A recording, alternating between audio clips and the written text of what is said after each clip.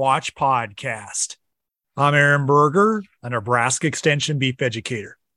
For today's Beef Watch podcast, we're going to be discussing an article from the October issue of the Beef Watch newsletter titled Minimizing Storage Losses of Round Bale Hay. To discuss this topic, I'm joined today by the co-authors, Steve Niemeyer and Connor Beeler, who are both Nebraska Extension beef educators. Thanks for joining me today. Thank you for having us on here, Aaron. Thanks, Aaron.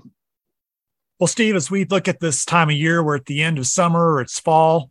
We're seeing quite a bit of hay either stored at the edge of field or putting into lots around feeding areas. What are some things we need to know and understand as we think about hay storage to maintain the quality that we've already put up?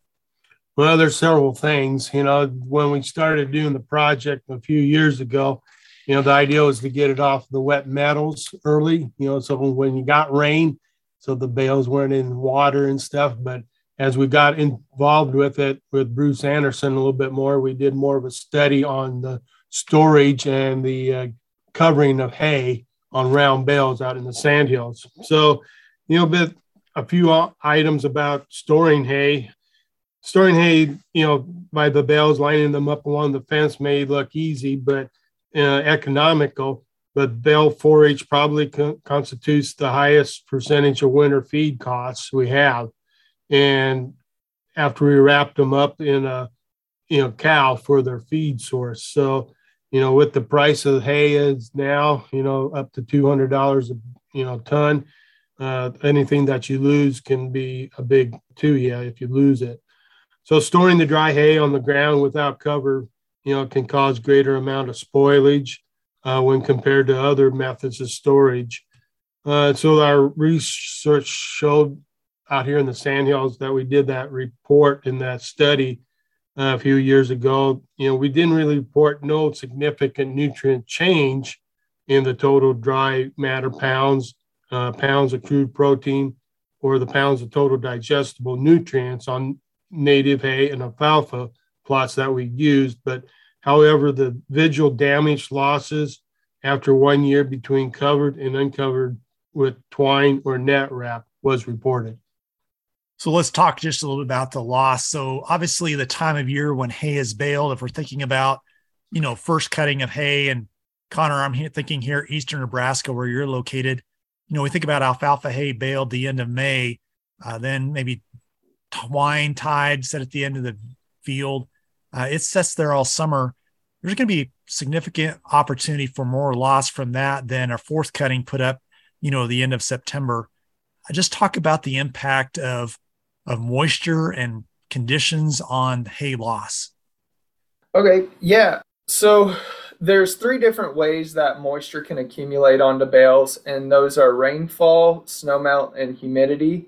And so the tops of those bales more absorb some of that rain and snowmelt. And then if you have standing moisture or moisture where the hay is sitting, the bottom will wick that up from the ground. So we should consider the length of time that the bales are being exposed. And obviously we want to use some of the older hay that we harvested first, get that fed. And really the main reason for this is during this winter time, we're counting on the forage to be kind of our main source of feed. And so that can really affect our rations. And if we have 20% loss or 20% spoilage, that's 20% of your hay out the door right away. When he was talking about the spoilage, one thing that we came out that a person doesn't realize is, if you take a 6-foot diameter round bale, about the first 4 inches around the outside is about 21% of your dry matter of that bale. And that's where all your damage can come from, is on the outside 4 inches. So that's one thing that I kind of caught after doing the study. You don't think about that as easy, of where all your spoilage can come from right away.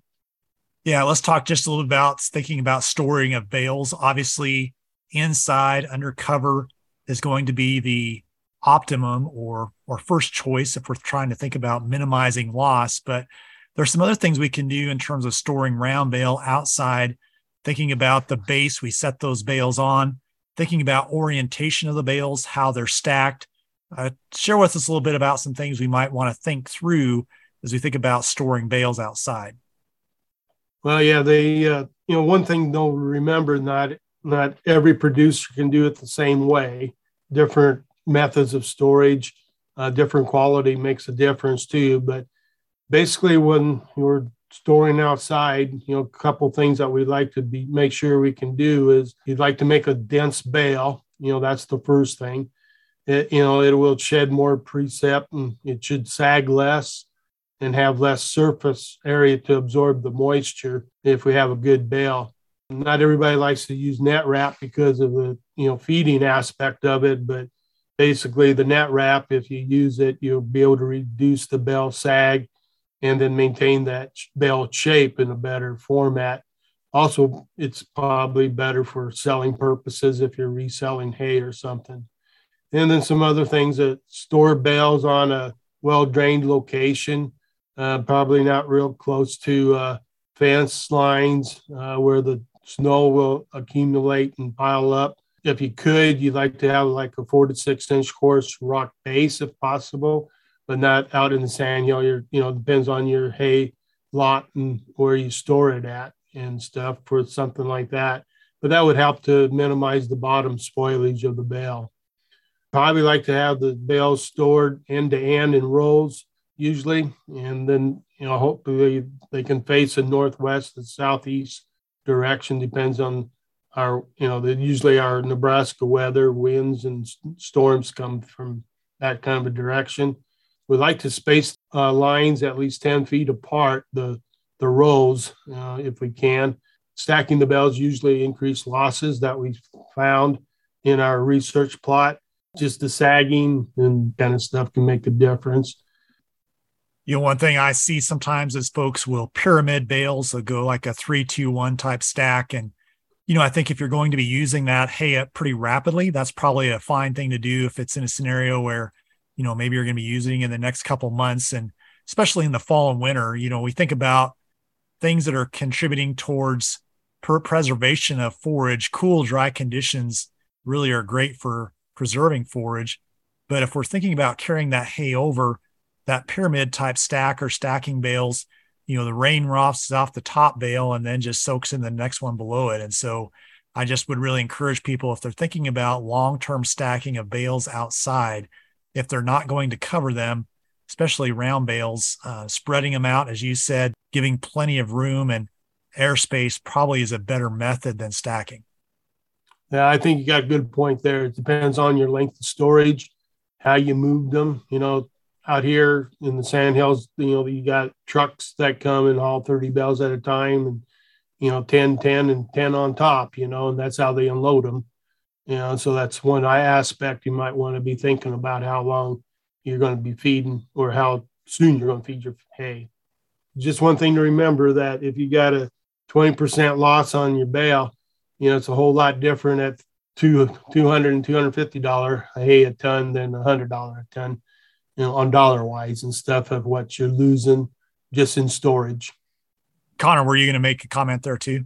Yeah, I would kind of sum up Steve's point a little bit. Whether you're producing your own hay or you're purchasing it, you've either gone through the work or you've got the economic investment into it. So it's best to store it and preserve it in a way that you're going to be able to get the greatest amount of feed out of it.